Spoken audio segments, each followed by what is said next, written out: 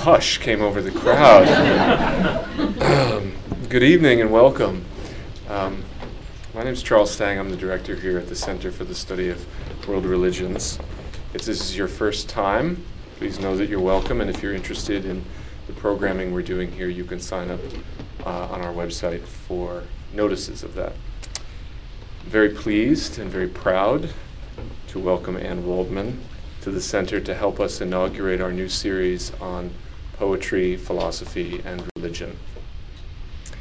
First, let me take care of a few mundane matters, though. Please silence your phones. Or better, just turn them off. It's bad enough when a lecture is interrupted by a phone call. It's so much worse when it's a poem. So don't be that person. Take the time now to ensure that your phone is silenced. If there's time at the end of Anne's lecture and reading, she will take questions. But you have to forgive me because I will have to whisk Anne away at a certain point, perhaps mid-sentence, mid-conversation, so that we can host her and bring her to dinner. So if I interrupt a conversation, forgive me ahead of time. And if you're craving more time with Anne, she will be holding a seminar tomorrow here at the Center in this very room from 11 to 1 p.m. And that is an open seminar. You don't need to prepare for it. It's open to all. This year marks the start of a new 4-year series here at the Center on the theme of poetry, philosophy, and religion. The series aims to explore the porous boundaries between these three modes of inquiry and utterance, which have had a tense but productive relationship from antiquity until today. We've decided to explore this contested space first and foremost from the perspective of poets, living poets. The life and work of Anne Waldman is a testimony to the tense and productive relationship between poetry, philosophy, and religion. I would like now to welcome my colleague, Ariella Ruth Goldberg, to the podium to give Anne a proper introduction. In addition to serving as the Center's events coordinator, Ariella Ruth is herself a poet, very much alive. She has been absolutely instrumental in our launching this new series, and she has a long-standing relationship with Naropa University and with our esteemed guest. Ariella Ruth, I give you the floor.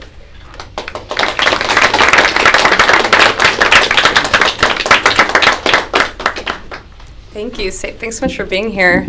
Being the event coordinator, seeing a full room is thrilling.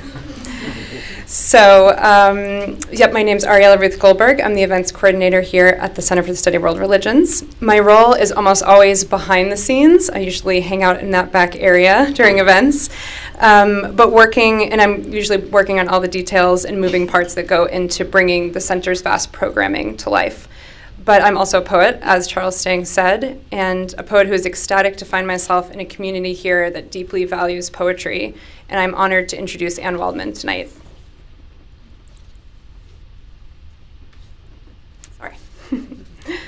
Anne Waldman is a poet, teacher, performer, and cultural activist who has been a student of Tibetan Buddhism since 1970.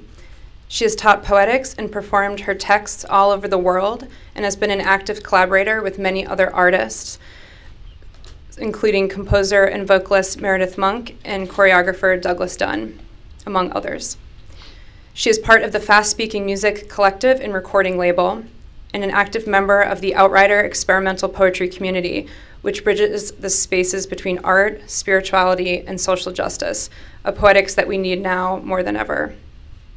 Deemed a countercultural giant by Publishers Weekly, she traveled with Bob Dylan's Rolling Thunder Revue, was arrested with Allen Ginsberg and Daniel Ellsberg at Rocky Flats, and participated in protests at the Chicago 7 trial. Waldman was one of the founders and directors of the Poetry Project at St. Mark's Church in the Bowery in New York City, and went on to co-found the Jack Kerouac School of Disembodied Poetics at Naropa University with Allen Ginsberg in 1974. She's continued to work at Naropa, the first Buddhist-inspired university in the United States, as a distinguished professor of poetics and is artistic director of its celebrated summer writing program. Allen Ginsberg referred to Waldman as his spiritual wife in their long relationship as co-directors and companion poets.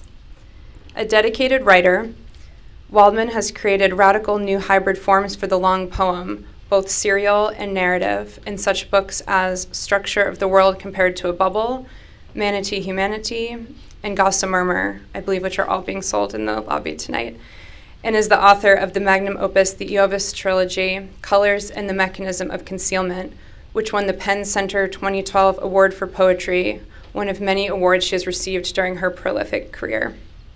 Her new book of poems, Trickster Feminism, a book of protest, is forthcoming this year. For me, one of the most profound, intense, enlightening, challenging, and spiritual adventures of my life was the 6 years I spent at Naropa. I was an MFA Writing and Poetics student in the Jack Kerouac School, where I studied with Anne and later worked on the staff for several years before finding myself, magically, here at the CSWR. I feel forever grounded in the lineage of Buddhist thinkers and experimental poets that Anne started there in the foothills of the Rocky Mountains, which single-handedly propelled me here. Having the opportunity, through Charles Stang's Poetry, Philosophy, and Religion programming thread, to invite Anne here to speak on Buddhism and poetry feels like the bridging of two complementary landscapes. For me, this is not only a meeting of my two worlds, but of two worlds that seem to do similar cultural work, that focus not only on academics, but also on philosophy, practice, and deep connection. Two worlds that speak and cultivate mirrored utterances. These two places, as I find myself saying so often, exist on such a similar plane that it has been almost impossible for me not to notice. To my knowledge, these two worlds are meeting together tonight in this way for the first time, with the kind of spark and combustion that this encounter so desires. In lieu of attempting to describe Anne's poetry, I pulled an assortment of lines from her writing that I hope can capture the essence of her work. Poems standing in for poets. On the page, in the air, on the street. Water that moves mountains. I needed a luminous detail. Mind on fire. How are you contemporary with your time? Wave of woman future, I ride it. Who carries it forward? She wants to be weaving. I'm the woman who dreams. I'm the artist inside her magic house. And now, survival, whatever it takes. Please welcome Anne Waldman.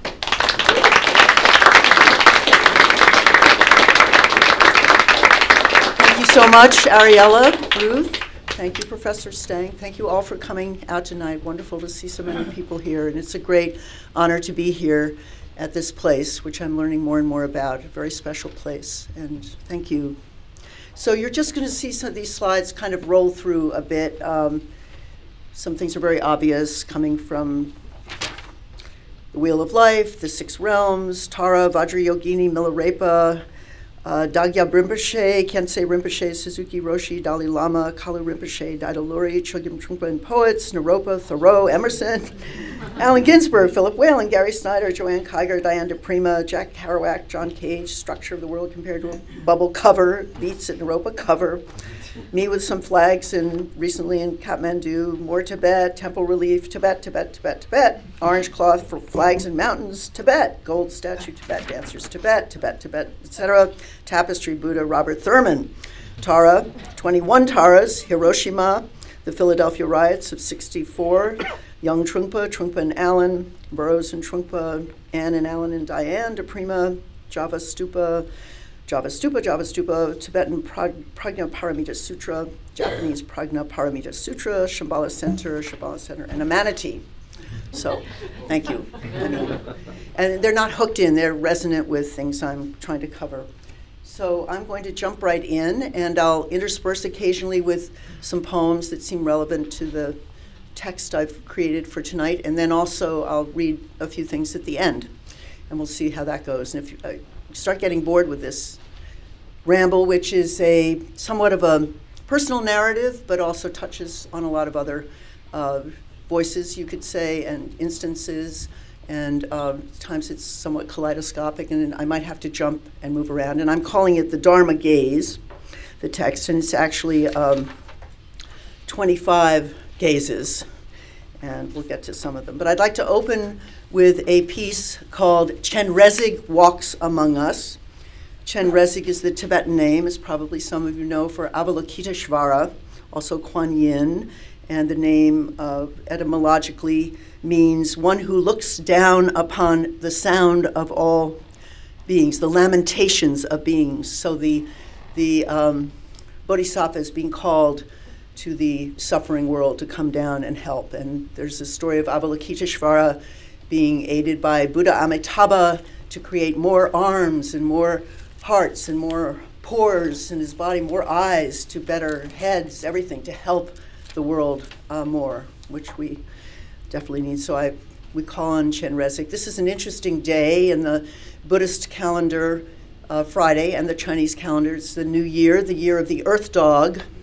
What does that mean? It means I think we're going to have to work harder and, I don't know, either dig up more bones, bury more bones, stay loyal to our vision. I haven't done all the scrying yet on the Earth Dog, what the meaning of that is, but it's Losar in the Tibetan tradition.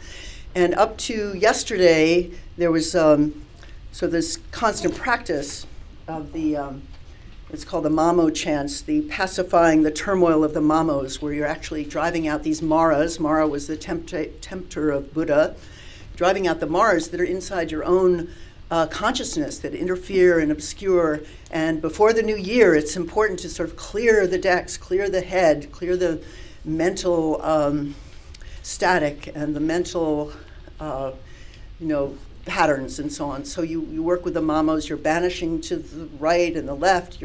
It's a great time of exorcism, samaya. You do this mantra all day long, and then you complete it with the 100-syllable mantra, Vajrasattva, but I'm not going to do it here. We're not supposed to do it. Today is the neutral day. Yesterday was a hellish day, and that's also part of it, that we're working up to this time, of a dark time where everything's just impossible, and it's built up over this year. I'm sure we all feel that. We felt it at our New Year, our New Year.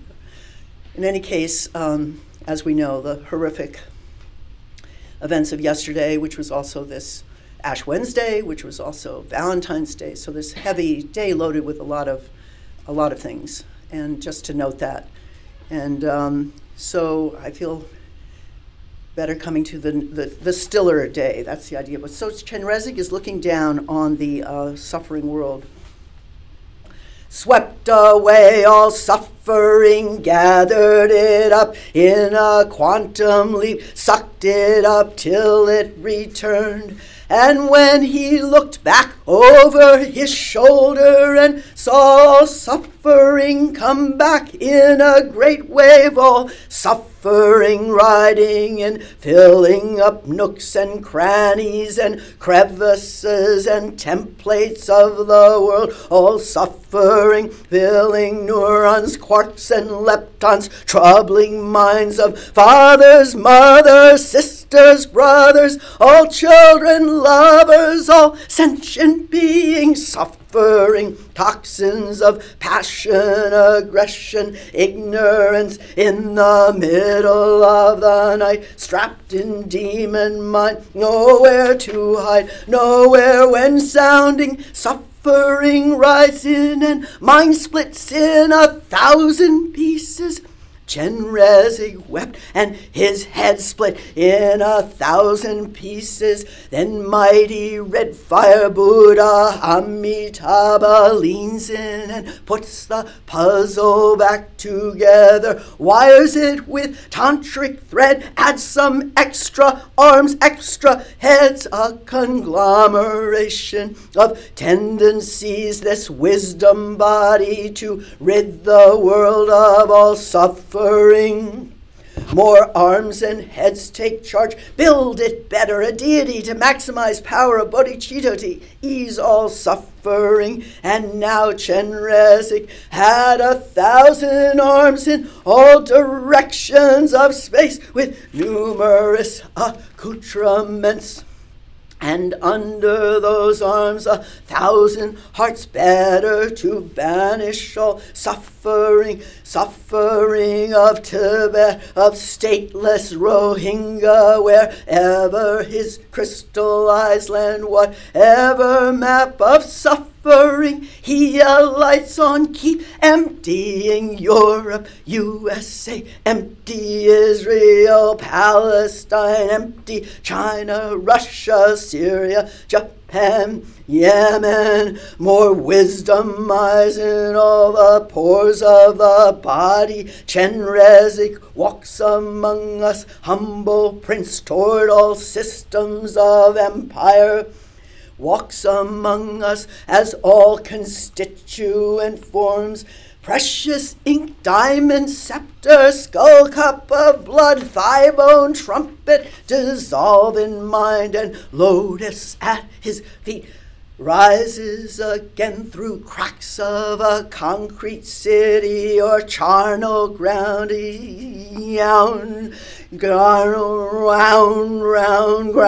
Grounds, eternal war. Star flowers shoot at dark of a distant galaxy. Anywhere out of this world, his heart is that big, and Dharma gates are endless. He enters every one of them. Typhoons and famine dissolve. Is it cold out here?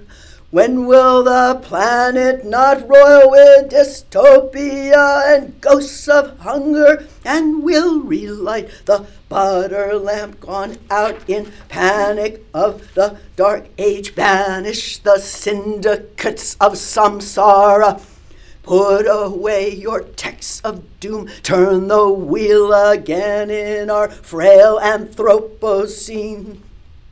Chenrezig walks among us, and no identity endures yet. Bodhisattvas are ever active, invisible elves, swirling shamans, shape-shifting wizards every hour, dedicating the merit. No end time here, but aspiration to press harder. Don't tarry, don't tarry, don't tarry. Keep trying to sweep all suffering away, all pockets of the multiverse. Keep vow with mudra, with mantra. Every mala bead a thought for others. Golden thread of enlightening in every step, in all directions of space. Push, push against the darkness. Push, push against the darkness. Our Cartesian doubt quantum dimensions to worry, while Dharma bends in all dimensions simultaneously, and extinction is nothing but the extinction of all suffering inside the extinction of self, whose form is emptiness. To power of compassion, Chenrezig walks among us, scientists of compassion. Push, push against the darkness. Push, push against the darkness. Push, push against the darkness. Push, push against the darkness. I once watched His Holiness the Dalai Lama in the Rockies, his helicopter like ephemeral dragonfly descend to the great stupa of Dharmakaya. He came towards us, radiant vision of compassion in the shimmering autumnal light.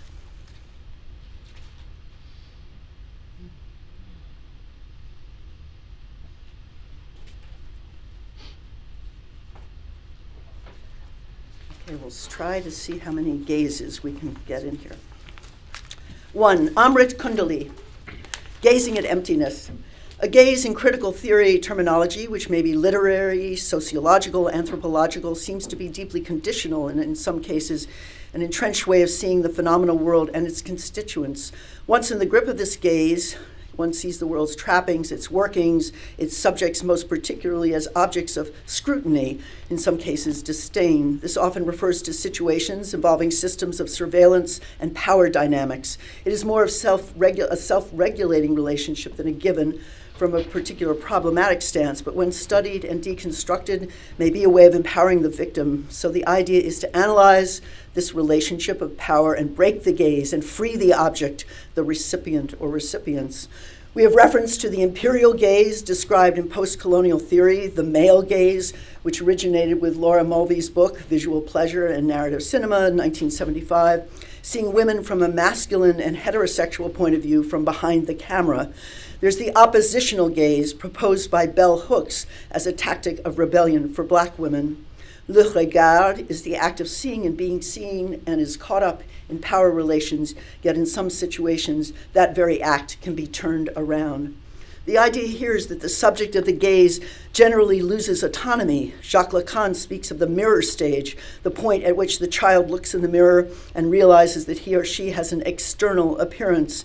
This self-gazing can trigger a long life of self-consciousness and reinforcement of a sense of a solid self.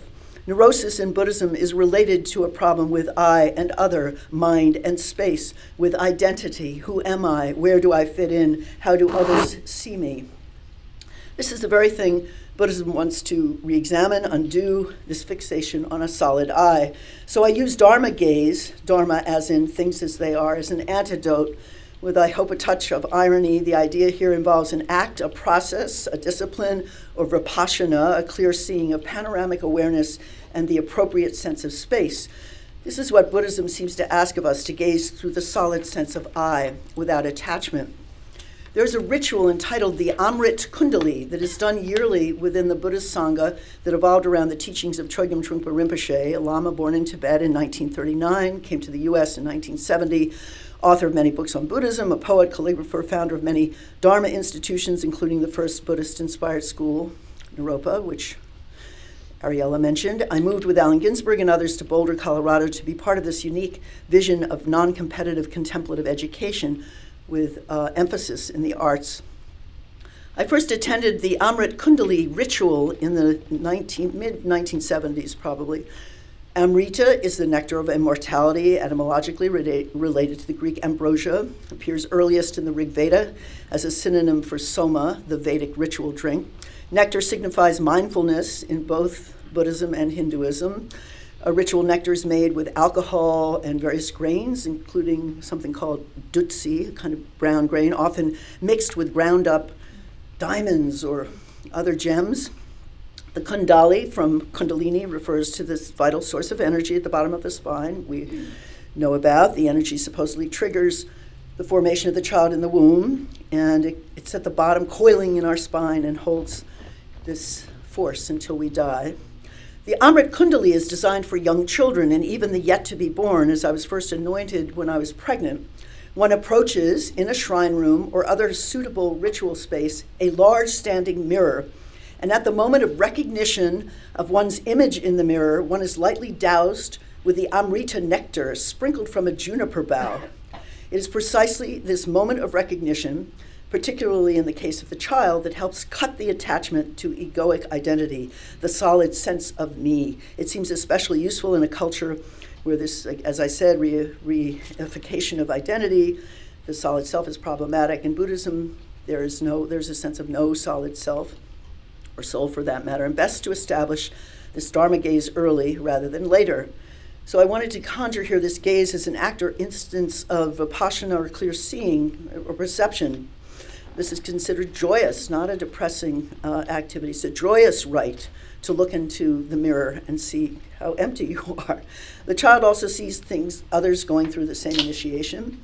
So for me, it was a blessing for the nascent, growing child consciousness, and then a beneficial ceremony later for my child when he was probably about 5 years old. So again, gazing at emptiness in the mirror, makeup on empty space. One sees the makeup on empty space in the mirror, the makeup of one's appearance. 2, Laka Mercy.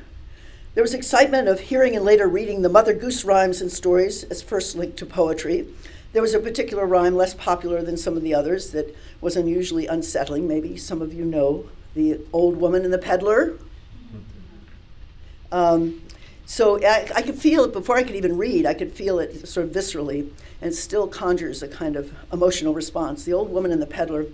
There was an old woman, as I've heard tell. She went to market, her eggs for to sell. She went to market, all on a market day, and she fell asleep on the king's highway.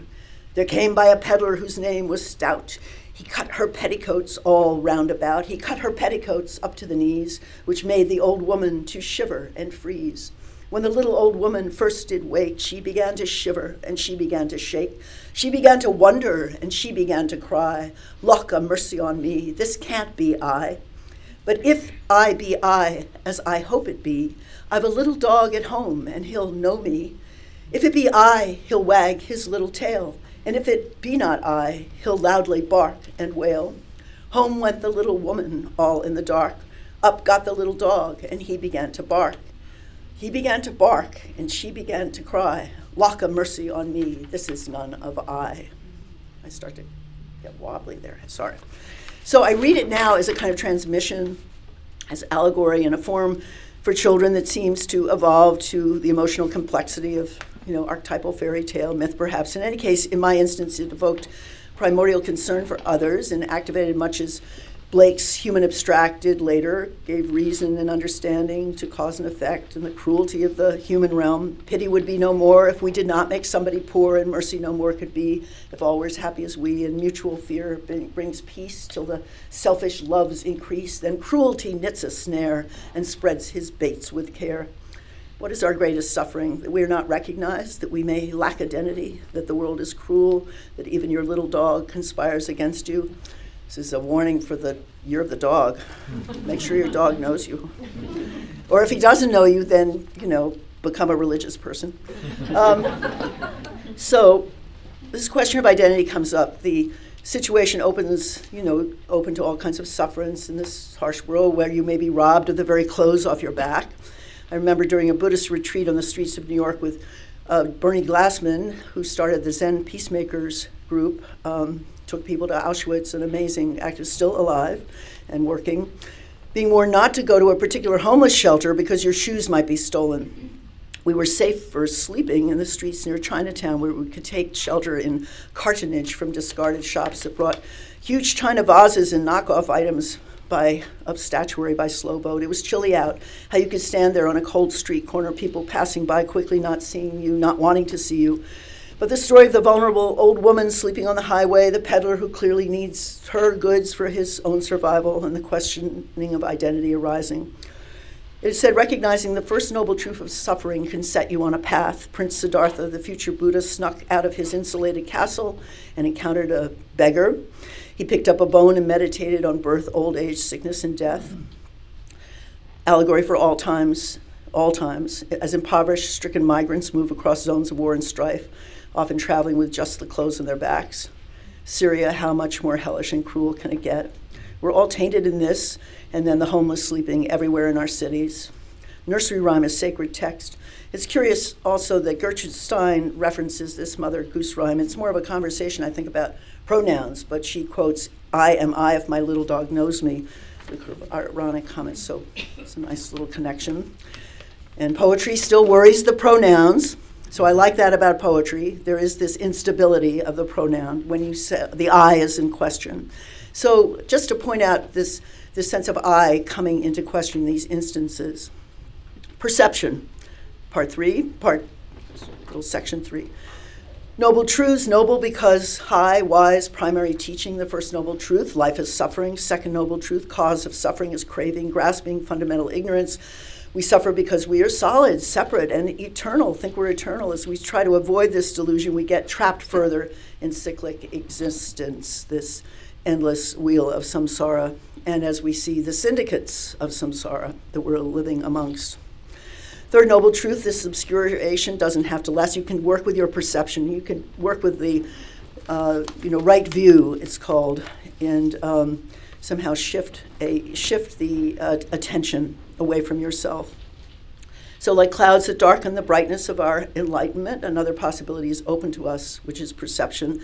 And the fourth truth of the path, that of practicing of studying the practices of shamatha, vipassana, the Eightfold Path, the various paramitas that are connected to the bodhisattva vow, keeping the precepts, letting go, cultivating compassion, doing various sadhanas, like this text I was mentioning, that pacifying the turmoil of the mamos, chanting, and ritual ceremony. Practice, practice, practice.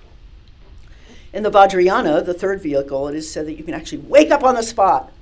You don't need all this other kind of preparation. Just wake up. Wake up on the spot. Yes. And you wake up too. You wake up too. So, and often I've always felt that poetry can wake you up on the spot. So anyway, that constantly for me is this kind of interesting parallel. Eternity Sunrise at the Gates of Perception. I'm going to quote from a piece by Reid Bai, who's a poet and teacher at Naropa, a companion there many years. And he's talking briefly about perception. He quotes first the poet George Oppen, 20th century poet, maybe some of you know of, associated somewhat with the objectivists and people such as Zhukovsky, but he was his own person, really. Anyway, from Oppen, surely infiniteness is the most evident thing in the world. George Oppen. And then Blake, quoted here, if the doors of perception were cleansed, everything would appear as it is infinite, for man has closed himself up till he sees all things through narrow chinks of his cavern. So in this essay, citing this essay, Mind's Own Place by poet George Oppen, Oppen writes, modern American poetry begins with the determination to find the image, the thing encountered, the thing seen each day whose meaning has become the meaning and color of our lives. And then Reid says, Oppen goes on to define the image as an account of the poet's perception, the data of experience out of which poets make the poetry of their time. He refers to this image as, quote, the thing encountered, and calls its presentation a test of the poet's sincerity. For William Blake, engaging moments of direct perception is the key to imaginative vision. His poetic work sets two kinds of knowing in dynamic opposition, one achieved through direct perception of sense forms, and the other through reflection upon those sense forms. He renounces John Locke's understanding of perception as sensations received through mind's encounter with external, non-mental objects. In Blake's view, mental things are alone real. And Northrop Frye, the great studier of Blake, explains that this unit of mental existence, these forms or images, exist only in perception. Buddhist tradition has long investigated this phenomenon of perception and seems to agree with Blake, and then this goes into Reid, in the thing sensed and its perceiver occurs as a single mental event, that the reality paradigm of an existent mental subject experiencing non-mental external objects mistakenly partitions perceptual experience into two sides, neither of which exists in a first moment of mental engagement. And the wonderful teacher, Kenshin Trangu, who's based in Kathmandu but comes frequently to the US, says, generally, it seems as if the sense organs and their corresponding faculties were located inside the body and the perceived objects outside the body. From the Buddhist point of view, this is certainly not the case. In our view, the I consciousness merely perceives a mental image of the form to be perceived. The form is not really external, but merely mental. The mind itself appears in this form. Therefore, we teach that all appearances are mind. 4, cognitive dissonance. A childhood burden-provoking epiphany or another crack in the world, another Laka mercy for me that navigated me both to Dharma and poetry was my metal dog tag. Some of you must remember the dog tag. I almost wrote mental dog tag, the mental dog tag. This was the identity tag. My name on it, this is in the 50s, my name on it would be useful were I to die in a nuclear holocaust or by the hand of the red commie armies that were coming to take out the little children over in America as sugar plums danced in their heads. My father had served in World War II, and I knew something about the bomb dropped on Hiroshima and Nagasaki, even at an early age, and the Holocaust that killed millions of Jews and others. I had friends whose families were either Devastated in the camps or camp survivors, the enemy might now be coming over the ocean to destroy us in some way. Clutching the metal dog tag under my desk, I experienced cognitive dissonance that set me on this kind of path, some kind of investigative path. Of course, we know what that is. Dissonance shatters preconceptions, receive realities. What you're taught is normal and reliable is absolutely not. No one tells you about impermanence, and yet the world is telling you ceaselessly about impermanence. For me, it was a macabre fantasy, imagining the horror of the bomb, my body turned to ash, and yet this dog tag would survive to identify me. This made absolutely no sense, and I wanted to live with another kind of imagination. 5, by the river of swirling eddies. Introduced to The River Merchant's Wife, I'm sure many of you were. I was introduced to it, I think, in junior high school, the wonderful Li Po. It's a Pound's construction. I mean, it's really a cut-up of Ezra Pound. He had access to the work of Ernest Fenollosa, who had passed away, and Pound never knew him, but he had access to his papers, translations, notes, and his book Cathay relied heavily on that. And that came out in about 1915 and then reprinted a lot. But this was a very popular poem when I was growing up. And this is in public school, actually. And it sort of set me to encourage an interest in other Asian poetries. Again, it's a kind of construct, and if you look at a literal translation of the poem, it doesn't have quite the same power, although a lot of the images are there. There's more notes on that. Li Po, I'm sure some of you know the work of, 701, born probably. But anyway, the point being that it was sort of opened up another gaze toward Asian literature, Asian poetries, of course, coming upon Basho, Han Shan, Li Po, Du Fu. And I don't know if there's time to read the poem. Do you all know the poem? River Merchant's Wife. Okay, we'll skip. But this sense of time passing, of loss, you drag your feet, she's 15, I stop scowling. Sorry, Dusty, 16, you depart, you drag your feet when you went out the gate, the moss has grown, the mosses, autumn, yellow, winter, I grow older, they hurt me, and so on. So, again, this, what? We like your vision. Okay, thank you. It's a vision of childhood. And, just finding out about these things. But it's great when it's coming through poetry and literature. I mean, the world is giving you these things all that. This is the brilliant Christine Davis. So what? You come up. No, I need to skip this poem. I have to keep moving. Free to possess truth. Okay, anyway, growing, just turn towards Dharma, turn towards poetry, turn towards these specific, and then also interested, of course, in the Transcendentalists. That was coming in high school. I mean, you're full of it here. It's amazing. I have to get to that Emerson Hall, maybe in the middle of the night. Tonight we'll make a raid on the Emerson Hall. So the Transcendentalists, I was at the Sackler yesterday. I remember when I first came to Boston looking at the Asian art. I mean, it's a very important part of this country in terms of these kinds of things. And I think very important for many people who came, first saw these sorts of things in their worlds. So, and then my mother, so I grew up in this bohemian household in Greenwich Village, sympathetic mother who had been involved with a utopian community a number of years in Greece in the late 20s until the war started, weaving her own clothes. She was involved with a project calling itself the Renaissance, the New Ideal, the New Utopia, around the poet Angelos Siklianos and his wife Eva, who was American. Siklianos' wife was a great model for my mother. My mother was 19 when she went over, lived there a decade. My half-brother was born there. In any case, the sense of a utopian ideal around the arts, around bringing art into public space, around living, they were almost like Luddites at one point with their woven clothes. And as I was growing up in Manhattan, every Halloween I had to be a Greek goddess and wear these shmatas that my mother had woven and then the special sandals that Gertrude Stein had also worn, who was loosely connected to this group of folk, and these sandals that my mother would hand make and cut out with a knife. They were very raggedy, and then this one continuous strip, and then hammered with nails, and then have to dry overnight with some kind of several weeks with water and some kind of oil treatment. So finally I had to go to school dressed strange.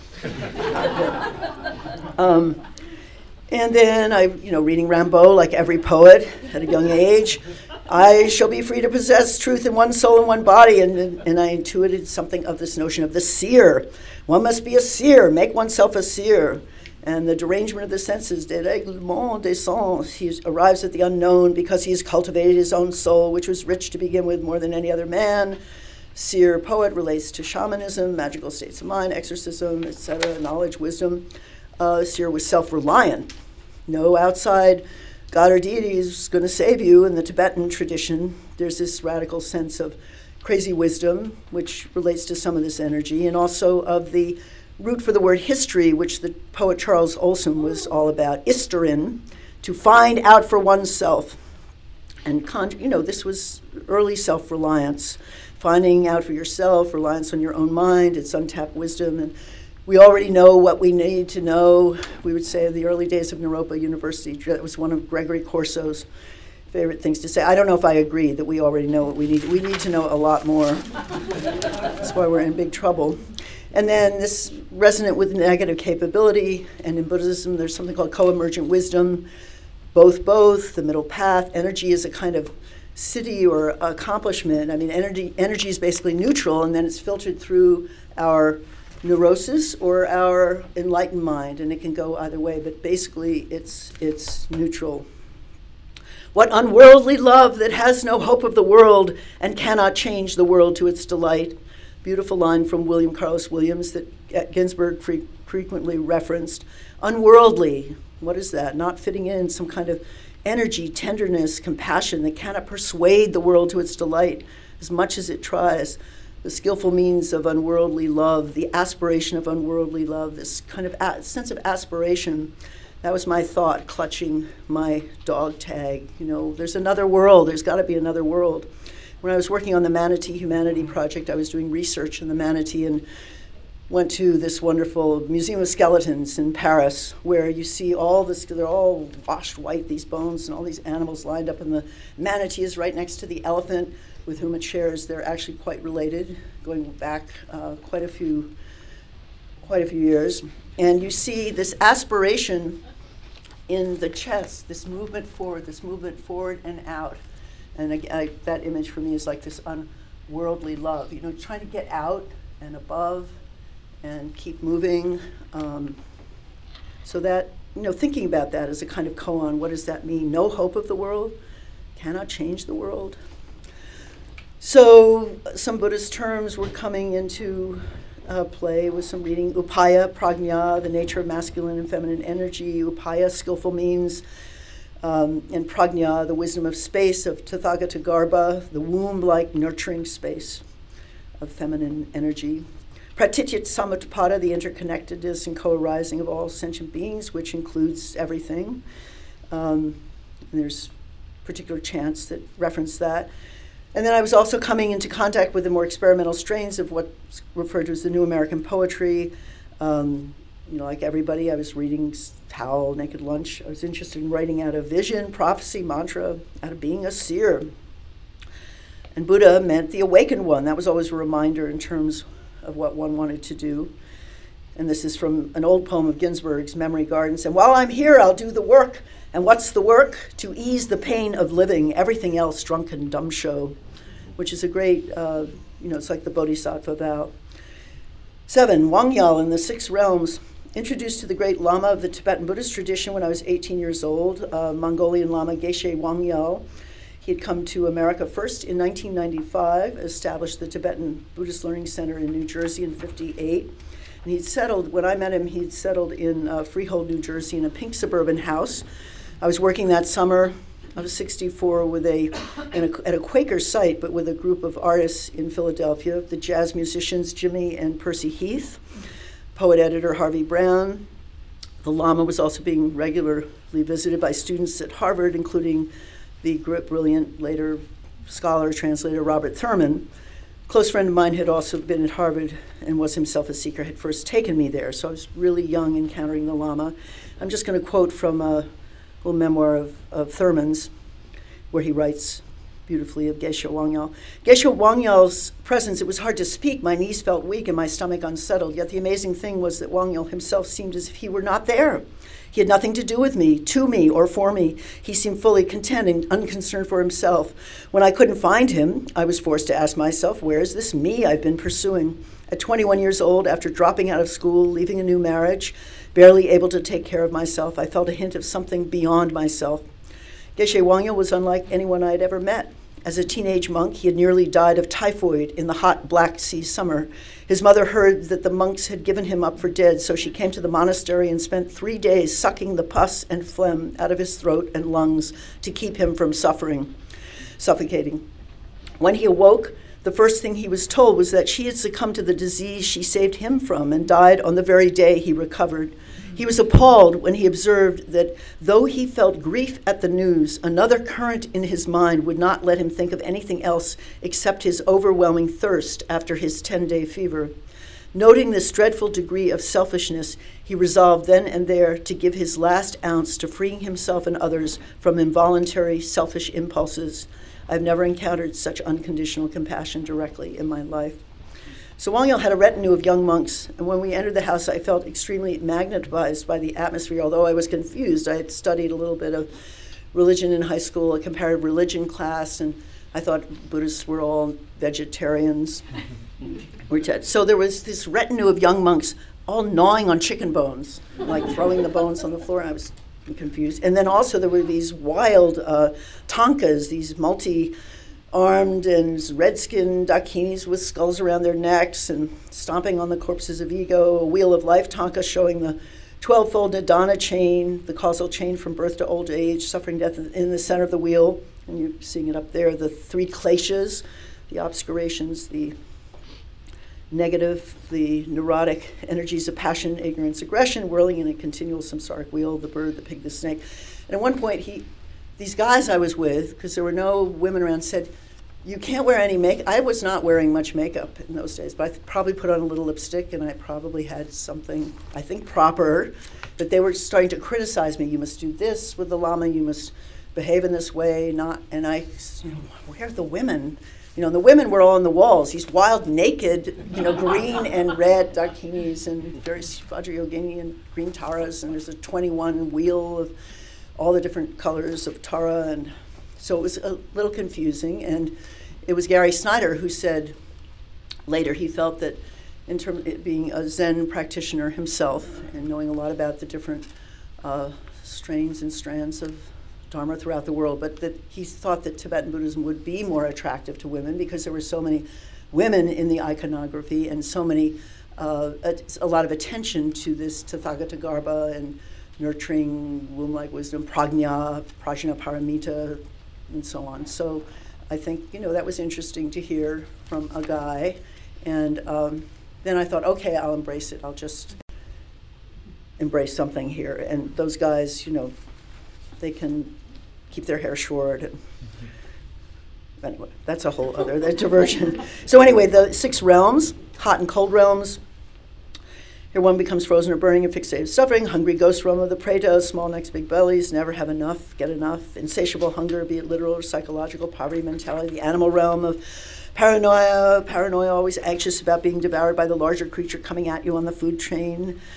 Perhaps animals are absent a sense of humor. That was some description of the animal realm I wondered about.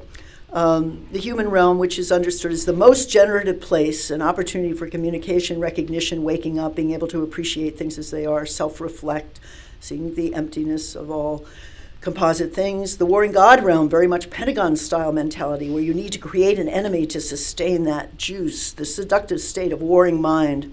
And then the Deva Loka, or God realm, the blissed-out realm, rock and roll, eternalism, the next plateau of self. You think you're going to live forever.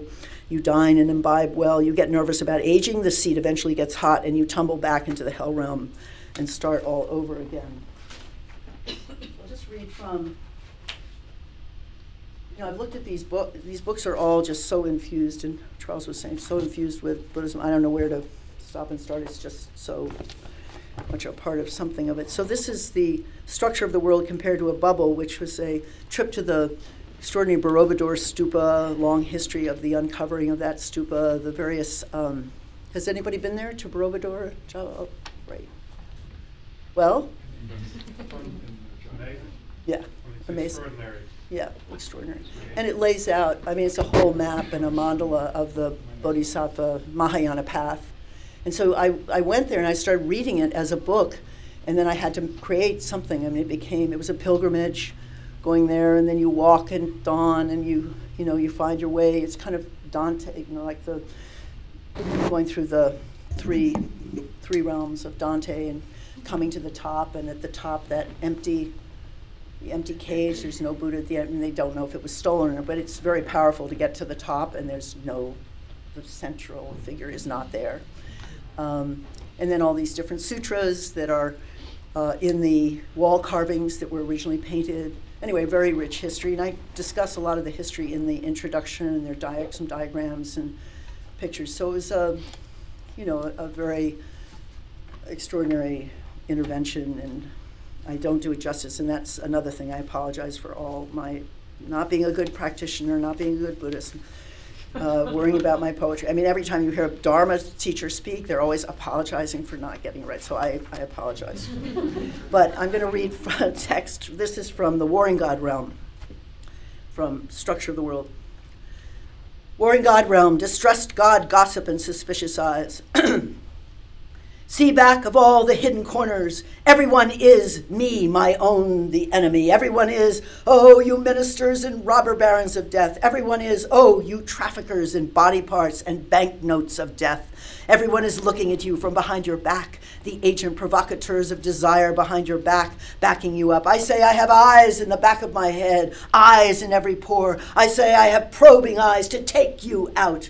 I say cosmos positioning machines to monitor every mood swing. I say thermal imaging devices to spot you 6 miles away at any time of the day or night. You better come out of your cave, your nook, your cranny, your crack dope den, your crevasse, your secret planet, or stop hiding your missiles behind the moon and take the heat.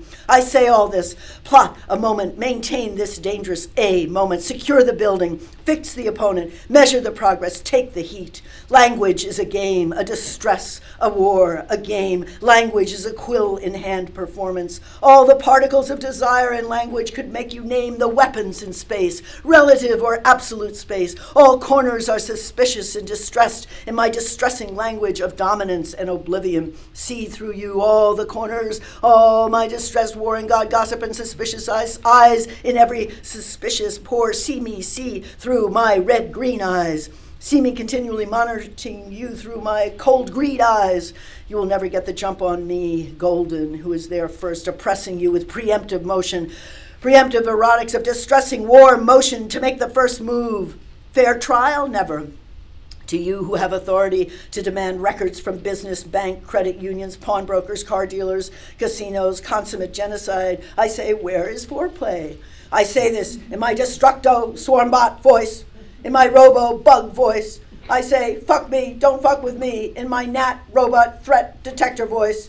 Don't play games with me, who sees all the hidden corners out of my robo-bug eyes, all the suspicious preemptive moves. I'm extremely efficient with my proud destructo swarmbot jaw, with proud face to show you accuracy in every cranial blow I administer. I say, I sing, I'm resolute in moil and toil, and I'll sing a patriotic cannibal song, a transformative get down and grovel deportation song. I'll sing of warfighter, of orbital imaging and surveillance of arms and no man, of arms in space and no man left behind, and no man in space, when we can launch our kinetic energy rods, our oxygen suckers, our happy suppression clouds, our big deal cluster satellites, our holographic decoys, our sexy microwave guns, when we will launch our 360-degree sword-mounted displays, our pyrotechnic electromagnetic pulses, our searing flechettes. Space, oh, I sing of space, the injured Dharmakaya space, the sweet relative space, everything capitalized and romanticized in the high German noun space, in American empire space, and in the ultimate high ground space, a tower from which to pour boiling oil. I say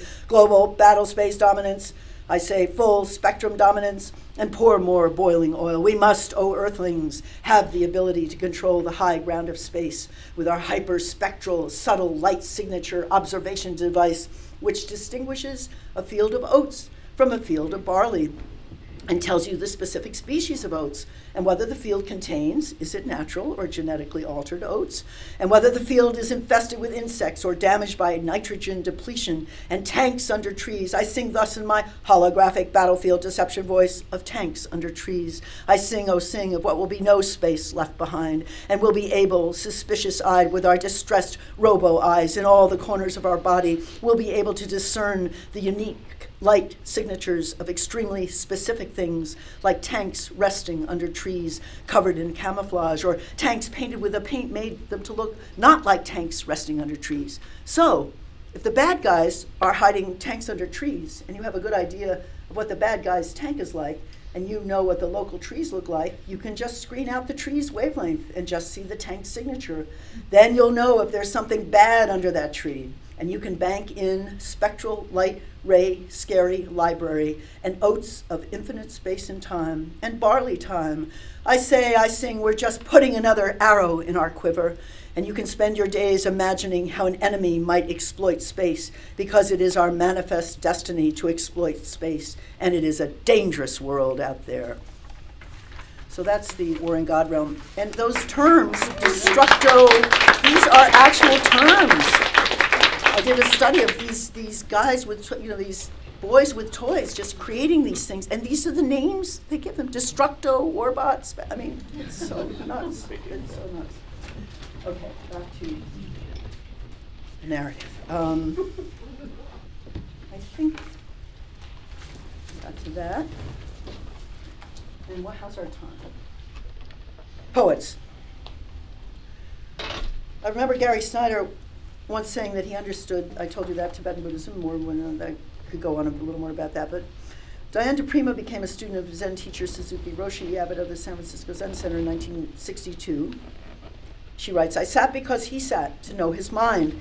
It was the first time in my 28 years that I had encountered another human being and felt trust. It blew my tough, sophisticated young artist's mind.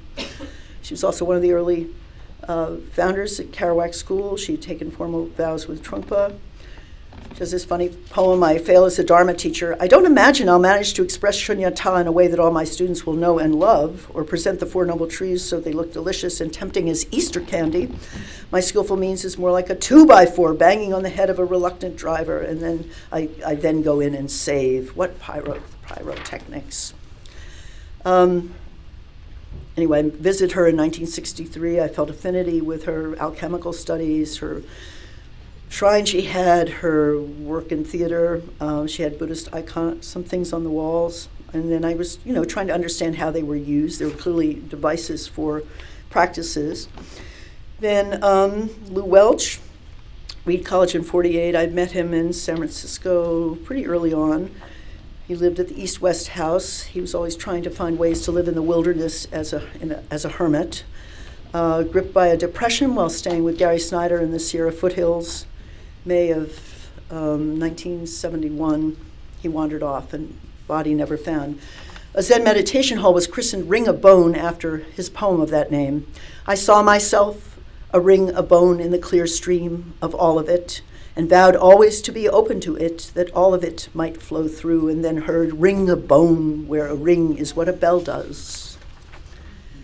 And Philip Whalen, who had lived in Japan 60s, 66, 67, was there in 69, 71, and then later took up residence at the Zen Center in 92, became a Zen priest in 73, and was the Shuso, acting head monk at Tassajara Zen Center, ordained as an abbot of the Hartford Zen Center in 1991, and I went to that ceremony. It was very, very moving. It was a kind of, really reeked of the Dharma, but also an extraordinary poet, and the Dharma took care of him. He didn't have means to live and work in a way, but he was at Naropa in the early years and taught beautifully. I praise those ancient Chinamen. This is hymnus ad patrem sinensis. I praise those ancient Chinamen who left me a few words, usually a pointless joke or a silly question, a line of poetry drunkenly scrawled on the margin of a quick splash picture, bug leaf caricature of teacher, on paper held together now by little more than ink, and their own strength brushed momentarily over it. Their world and several others since gone to hell in a handbasket. They knew it, cheered as it whizzed by, and conked out among the busted spring rain, cherry blossom wine jars, happy to have saved us all. Michael McClure had written the line, "Consciousness is a real thing, like the hoof of a deer," and written many poems inspired from his naturally Buddhist and ecological activist thinking. Ghost Tantras, a very wonderful early book, resemble for me the ancient, sort of timeless, deep sound of Tibetan mantra chanting. Joanne Kiger, a longtime student of Buddhism, traveled first to Japan in 1970, early marriage to Gary Snyder. Beloved Joanne, terrific poet, passed away just about a year ago. And then this famous trip with Ginsberg and Snyder and Orlovsky, during which she kept a fabulous irreverent journal, which I recommend to everyone, especially the feminists in the room. A hilarious description of meeting the Dalai Lama with Allen Ginsberg, who just wanted to read Howl to the Dalai Lama. And Peter Orlovsky had his long, greasy hair, and Joanne said, "The better to hide drugs behind," or something. And then she said, "And I'm just standing around in my black drip-dry dress waiting for some wild martini attention." So Gary was very methodical about visiting all the sites, and they were on a real pilgrimage, and Allen was looking for a teacher, and he did meet the Dudjom Rinpoche, who said, "If you see something beautiful, don't attach to it. If you see something ugly, don't attach to it." And Allen came back with that nugget. Meanwhile, he had spent a lot of time at the various Hindu shrines. At one point, he was asked to be the lineage holder of the Hare Krishna. I mean, if Allen Ginsberg had become anyway, that's a whole other gaze. That's another gaze. We'll say that for another time. Moving right along, and then there were, Joanne, I have to read a little short poem of Joanne's. Little Neural Annie was fined $65 in the Oakland traffic court this season for driving while in a state of samadhi. California's secular law requires that all drivers of motor vehicles remain firmly seated within their bodies while the vehicle is in motion. This applies to both greater vehicles and lesser vehicles. So Ginsberg, Eastern trip to India I mentioned, then he took Trungpa as a root teacher, Sawat Lama in the early 70s. We co-founded the Kerouac School in Boulder in 74, and Diane was there. John Cage had come through. After Trungpa's death, Allen took vows with Gelik Rinpoche, a Lama who recently passed away. Gelik had a retinue of monks that practiced for hours after Allen's death, and remember when Gelik announced that Allen's consciousness had passed on and had made a very good transition. So mantra had often exploded in Allen's poems. I really credit him with bringing mantra from India because he had his harmonium, and he brought it into political activism, which is quite unique.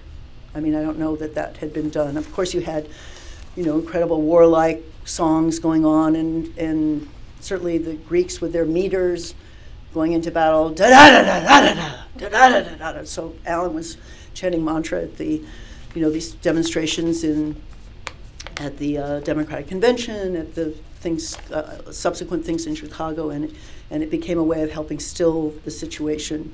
So that's always an interesting link of what he brought back. Also, Chupal Jayakar, who I met in India, she was the Minister of Culture at one point, but she credited Allen with bringing khadi cloth, the simple white cotton cloth, back to India and turning us all on to Indian clothes. So just thinking of the connections between poets, and Allen has also a poem about Ganges and Passaic, New Jersey, Patterson won. When William Carlos Williams dies, he writes a great poem in India where he puts those together.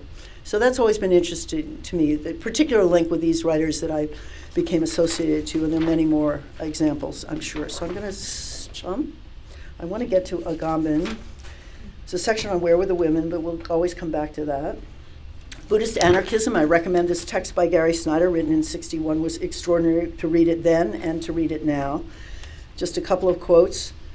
I think it's really important to take this in. No one today can afford to be innocent or indulge himself in innocence of the nature of contemporary governments, politics, and social orders. The national polities of the modern world maintain their existence by deliberately fostered craving and fear, monstrous protection rackets. The free world has become economically dependent on a fantastic system of stimulation of greed, which cannot be fulfilled, sexual desire, which cannot be satiated, and hatred, which has no outlet except against oneself. The persons one is supposed to love, or the revolutionary aspirations of pitiful, poverty-stricken marginal societies like Cuba or Vietnam. The conditions of the Cold War have turned all modern societies, communist included, into vicious distorters of man's true potential. They create populations of preta, hungry ghosts with giant appetites and throats no bigger than needles. The soil, the forest, and all animal life are being consumed by these cancerous collectivities. The air and water of the planet is being fouled by them.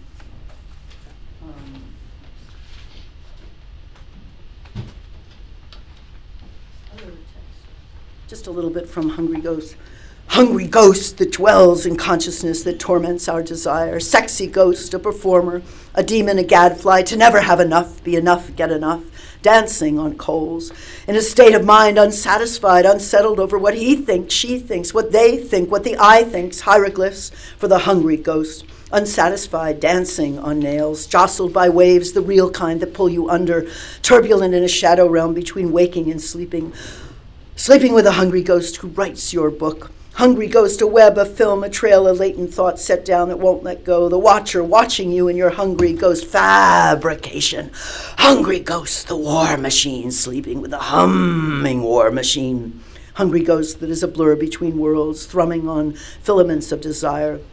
Threads of desire constantly broken, strings plucked and snapped. The connection, the fix is in, the fix is in, the fix is in for the hungry ghost who sings in lamentation, singing to be a ghost and so very hungry. The fix is in, the fix is in. Attachment, which is a ghost of yearning, yearning for existence. The fix is in, yearning for sustenance. Fix is in, hungry ghost of the Jurassic, large omnivores startling you with appetite. Hungry ghost, ancient in mind, continuity of the mind of all primordial. Hungry ghosts ravaged and ravaging, ravaged, and will ravage hues of glorious white light that pursue you everywhere, spotlight on desire. How can we ever feed your ravenous hounds? And so on. Goes into Rocky Flats here about anyway, goes on, as you can see. 13 metric tons of plutonium, some in liquid form. Hungry ghost, uranium, americium, beryllium, dioxin carbide, tetrachloride, $7 billion to clean up a hungry ghost, American mess. Underground dark deeds of empire. Hungry ghost, the small fissile atomic detonators at the core of every bomb in the nation's nuclear arsenal. Hungry ghost, the picocuries of plutonium to ram in the soil 3 to 6 feet down. Radioactive leach fields, buried shells, landfills, and dirt-covered mounds. Hungry ghost, hungry ghost hidden from the prying eyes. Continuing toxic brews, contaminated oil, volatile organic compounds, heavy metal, deformed animals born near the sites. Hungry ghost that dwells in consciousness, torments our desire, and so on. But I used to, with the work we were doing to fight Rocky Flats, I would go take my child and others to a place to ride horses at a farm where there were deformed animals being born, without eyes, without a leg. And there was one TV special. It was, seen as the most toxic place on the planet at one point in the 70s, and it started in the 50s. Okay, moving right along. I next encountered the Lama Chatrul Sangye Dorje Rinpoche, who was a rugged non-Tulku Lama who was known for his shunning of institutional political involvement. He was a lay yogin.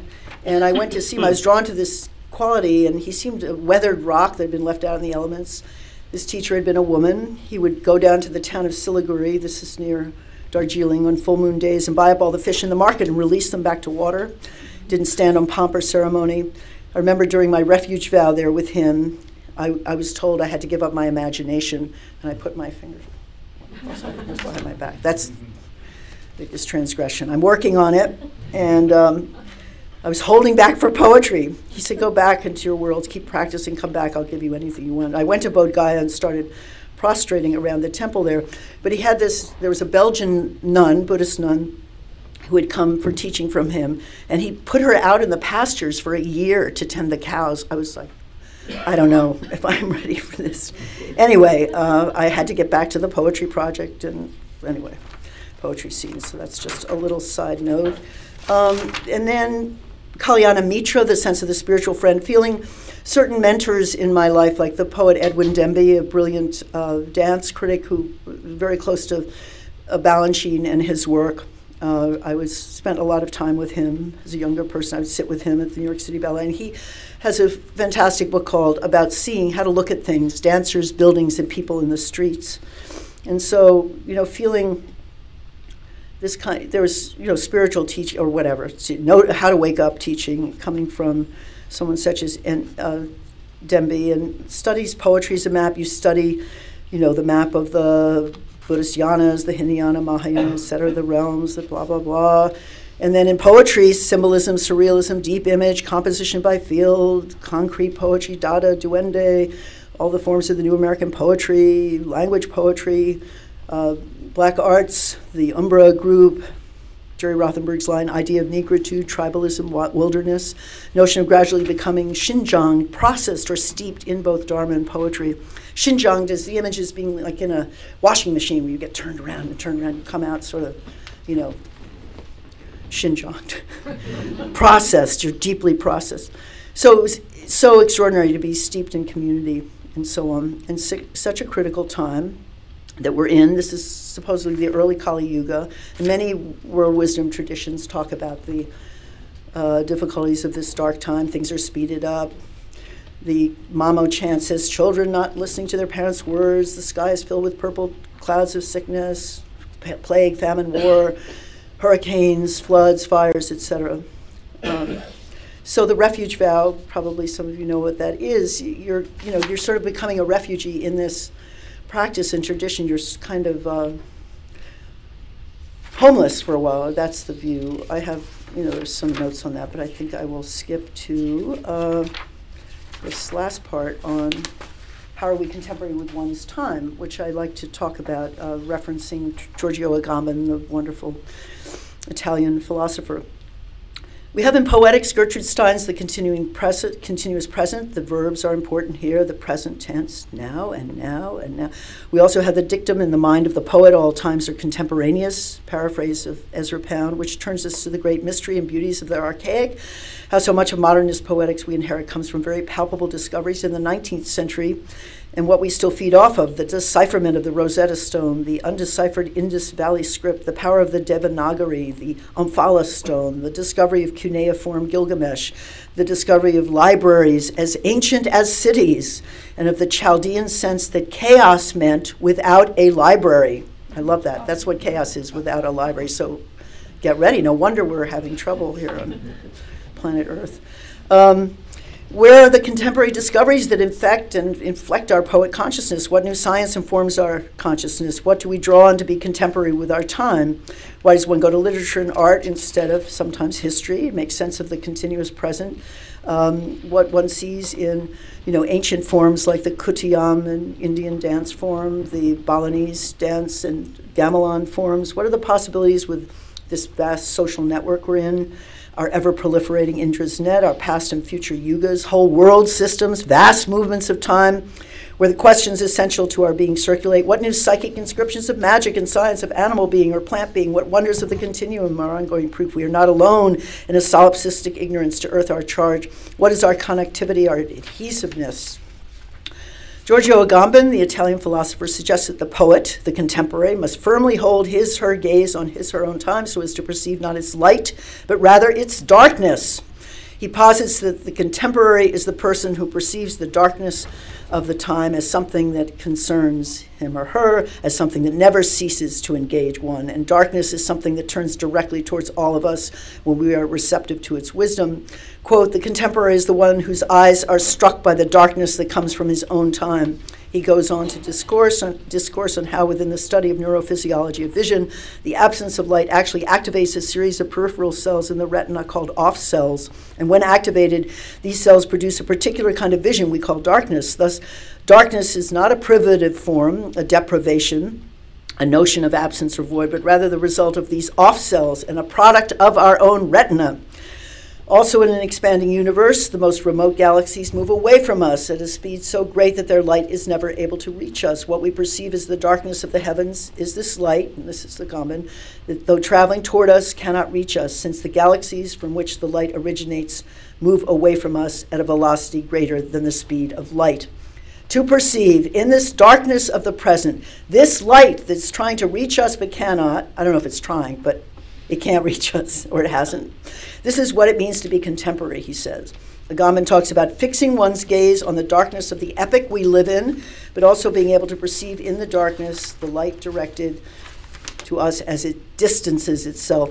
He likens it to an appointment one cannot help but miss. That leaves us humans here thinking about all this, in a puzzling struggle to grasp our time with a form of too early that is also too late, of an already that is also not yet. I think poetry has to move and engage with some of this liminal and linguistic behavior into this kind of aporia of both, of negative capability. Keats's term, which you must all know. No, yes, good. And being positioned on or in within the doorway, which is the stance one finds in a kind of trembling state of heightened awareness, as if one is caught in the web of life and the distant starlight already passed. This is the most, it seems to inform just a way to be, again, perception, a kind of way of taking one's stand in this crazy time and this whatever it is. And it resonates a little bit with entanglement, the quantum entanglement with co-emergent wisdom, Tamal Geshepa, and the Buddhist sense of that, born together, things being connected across vast distances. And also time and space got kind of deconstructed in this. The Dalai Lama has said that as things become more revealed through science and certain kind of study investigation about our existence, that Buddhism might have to change. The truth of it, which I find very generous. So I find this question of how we are contemporary, what the poet's position might be in writing and in our work of living, extremely generative. Query is always the pedagogy, Isterind, find out for oneself, and so on. And I also liken it, we can get so caught in this kind of static state. And an image comes up for me when I was working with the Naropa program in Indonesia, specifically in Bali. There's the Candi Bentar, the gate of the temple where you come out into the public space. It's open at the top, and there's the inner sanctum where the deities are kept, the idols in their little shrine boxes, and then there's the middle ground where there's sort of a preparation, and then the figure depends on which kind of ceremony. Dancer, in this case it's male dancer, not masked, and is standing in the Candi Bentar, and is coming into, and can be standing there like this for a half an hour. And so I sometimes feel like that you can be caught in this, it hasn't happened, it's already happened yet, or how do you position yourself, or how do you move forward in this crazy time? How do you actually step out into that space? And so, thinking about that, and then finally it can happen. What does it take? What is it? I mean, it's a combination of things. Sometimes it's helpful to see the emptiness of it all, or the impermanence of it all, or see it as the fullness of it all at the same time, because it's always this flickering, both.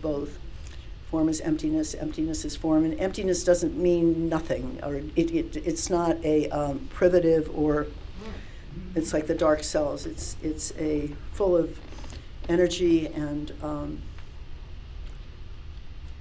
it's a great mystery. I think I'll probably just end with a couple of very short things. I do want to end with one.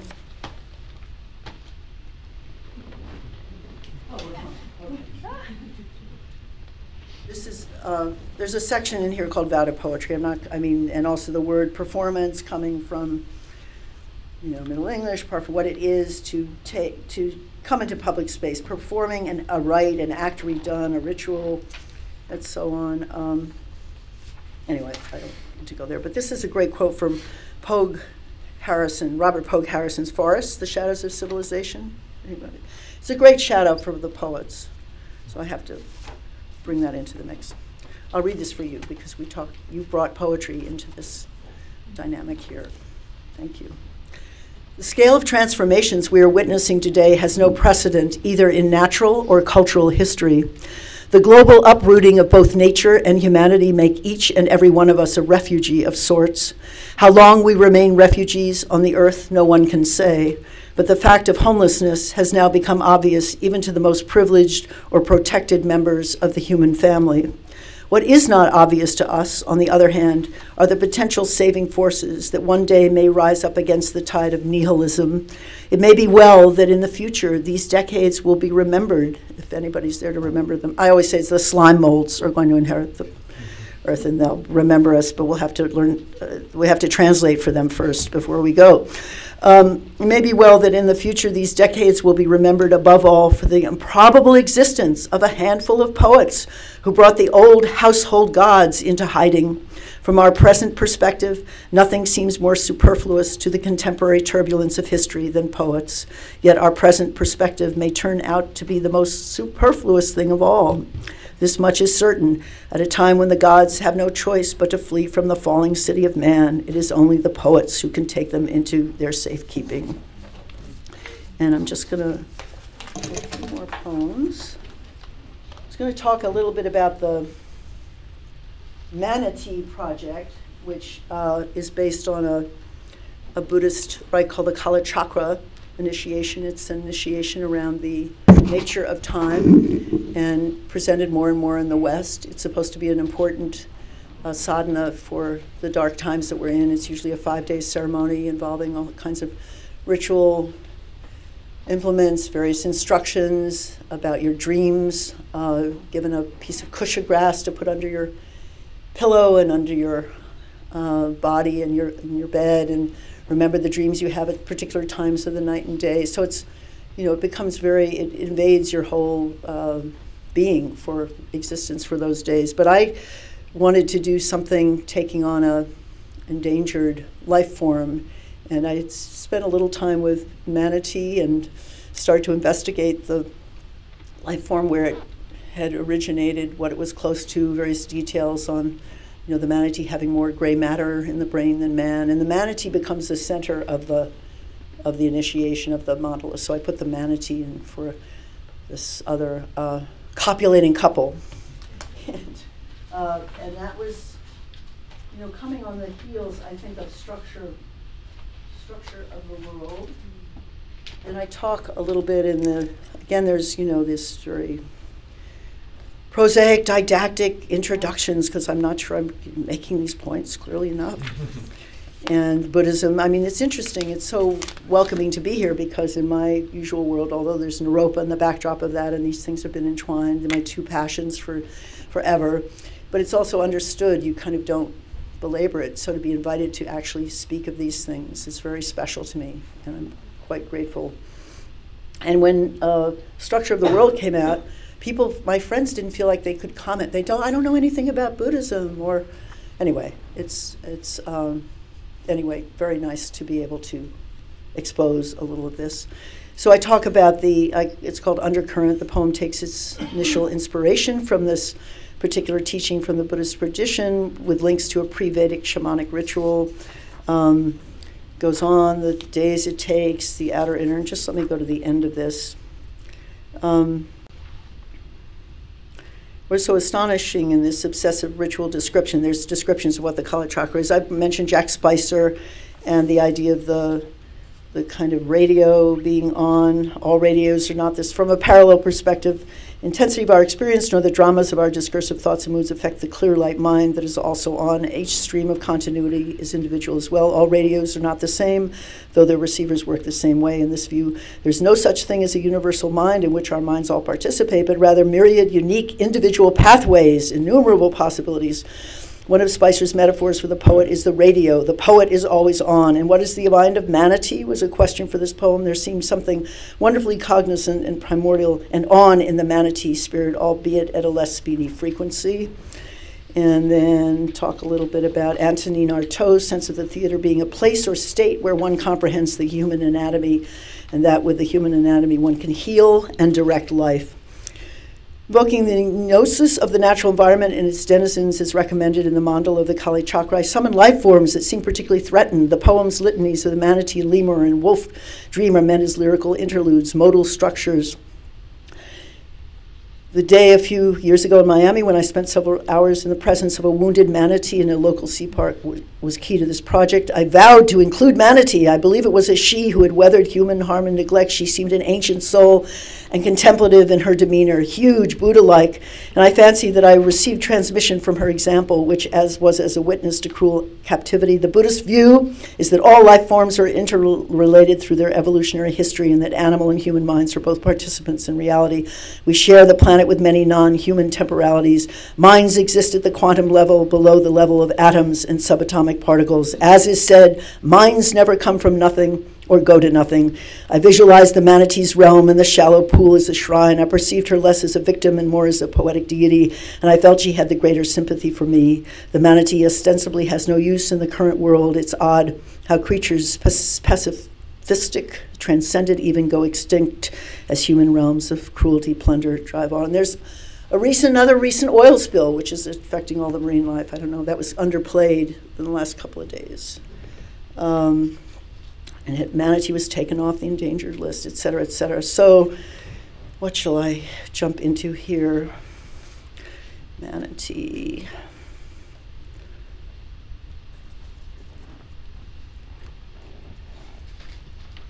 I'll jump to another, the sort of end. Without care, without seed pearl, without stitching closed the eye of the falcon, without seemly rectitude, without the plenitude of, oh, thou muddled media pundit, without questionable doubt or metabolism, without a geographic category of speech that will travail, without a hint or glint of secular mastery, without ritual framing of that which should be plural, could be axiomatic, and of many pistols made, Om Mani Manatee Padme Hum.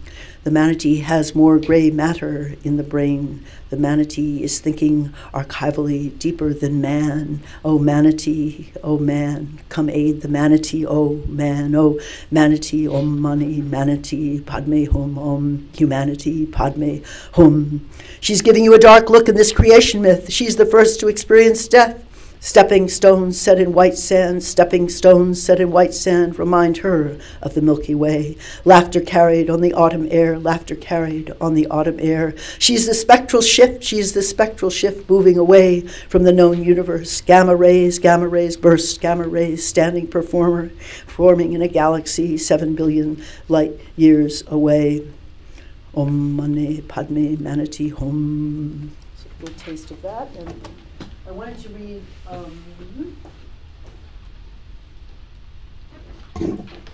this is a piece from, I can't remember which book, anyway. It's End Time, Mind of End Time. In the mind of End Time, it looks like this: Shell, Velut, Tabriz, Aleppo, Kabul, eddies and tides. When you wake, observe the unmitigated trials and tribulations of these tossed things. Random it seems, but in the end, time is waiting. Less personhood, more ransom. I looked over Jordan. What did I see? Drones over Jordan, coming after me, singing the crimes of man. I've got those Anthropocene blues. Radicals sleep in the end time. There is no end. Multiplying the stars was never easy in end time, doing it by themselves. Would you kill another literary form? The dead will be saying, too many dead, carrying the corpses around. In the mind of the end time, no substitutes. But if you care to try your hand, you may gamble all you have to offer.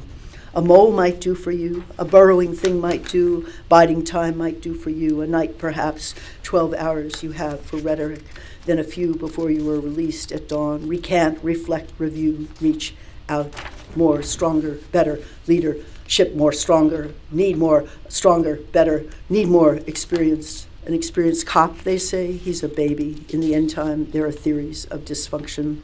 We have met the enemy, and he's the psychotic flow of our own blowback. And the day would be proud of itself, going on as if it hadn't already collapsed, had not been destroyed, riven, all the people mad and metabolically downcast. It's around the eyes, they said. It's around the hearts. The city was reeling. People were coming out to the street in the way they wanted to see where the big guy lived and boasted so as to mock the event. It wasn't over. It wasn't going to rest. The guy was not real as the day, as the year, the century, the epic shared was not real. The tribulation he ensued was not real. But it was that affect that mattered. What would suffer? It was the warmest year on record, as if that wasn't enough to make some idiot pause, and pausing resist, and if resisting insist on being heard and calibrated so that measures were taken round the clock. Ice caps photographed, melting, and all the rest, a pole away from accountability. How ugly would it go? Had to resist, and it had already happened. If you stopped to think someone had gotten up and walked this far and then paused to take stock for the last time, it was the last time the human had a chance. The last time to be observant and cry and stomp and take stock and be like the something that had melted. And if healing could ever be, it would be theater, a spectacle, come pay, like the kabuki you just saw, imitating the resolution between a sword and a fox, a country and its honor, the last straw of honor broken on its back, and blue was invoked in the silk scarf that draped the emperor's chair where he sat, timeless and waiting for the play to begin. We were it, played upon. But could that be true and yet be denouement, with hope still streaming in beneath the surface, and then dark applause from all the centuries come raining down? And this was a poem for John Ashbery when he died. Poet John Ashbery passed away in September. It's called Shadow Behind Eclipse. It was right around the eclipse for John. When he died, a temperature went down. Trees in the sky above Flatirons, tremor there, oh did see. We were driving in the canyon moons ago when he had said then, closing in, fool for this love. He was our drumming ritual if you were a berserker and willed by constellations. He was our prize for being born. This world through school time, through bliss, through saltiness in the question. Can gentlemen do without? Never retreat from scrutiny or miss the enemy, burnt leaf smell like resin. He was our fear of a sentence, half dreamed. If we couldn't seize the whole, he was our vessel, cave and boot, train ride to the province, meandering by river, panic to be left out of this landscape, a picnic, whole tome memorized, many colors. He was our vanguard of non-self, scent and doubt, of deep carriage into the unknown. What do you know of it if you know him not? When he did laugh, he did, and muse, that was a blue eye special. He was putting things next to one another. You too, somehow included. They, you, it, things didn't have to bond, but in poetry happen. And now listen to his voice with eyes gone wild for flowers. Scratchy, reel-to-reel, 1966. Sacred fury of a primordial world. Half-mannish garb on the sentence. A profile in the hallway. Across all crystal neuro pathways. Mirror, mirror, up to nature. And we had a glimpse. He was our respite. Midnight excursions off limits. Sometimes a candle at the brain wondering, fallen star? What rhymed with it? Blood, heart, held supine. He was our cosmography in a better world you could count on. Relief, release. So I think I'll end there. And if there's one question.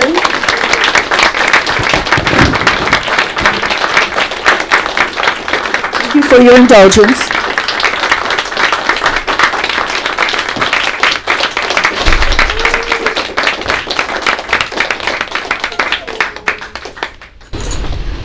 So one question or comment, and I'm also going to be here tomorrow. Please, you're all welcome. We'll talk, we'll maybe discuss, do some experiment. Yes?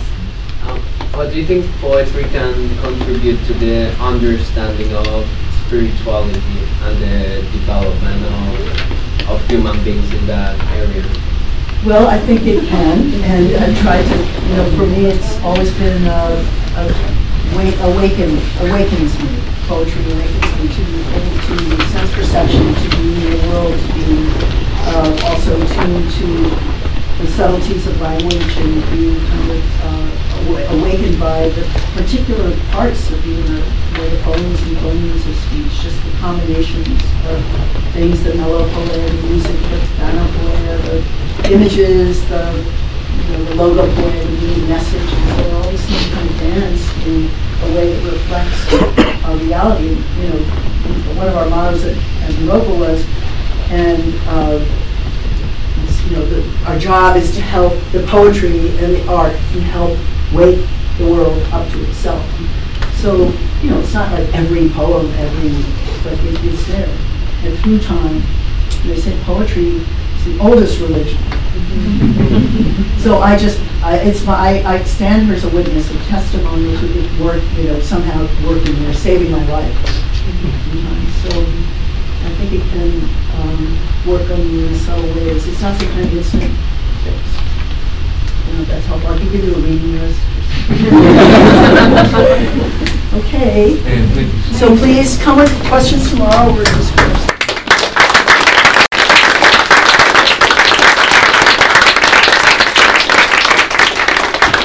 Thank you all again for coming. Thank you, Anne. I think poetry is the oldest religion is the perfect line on which to end.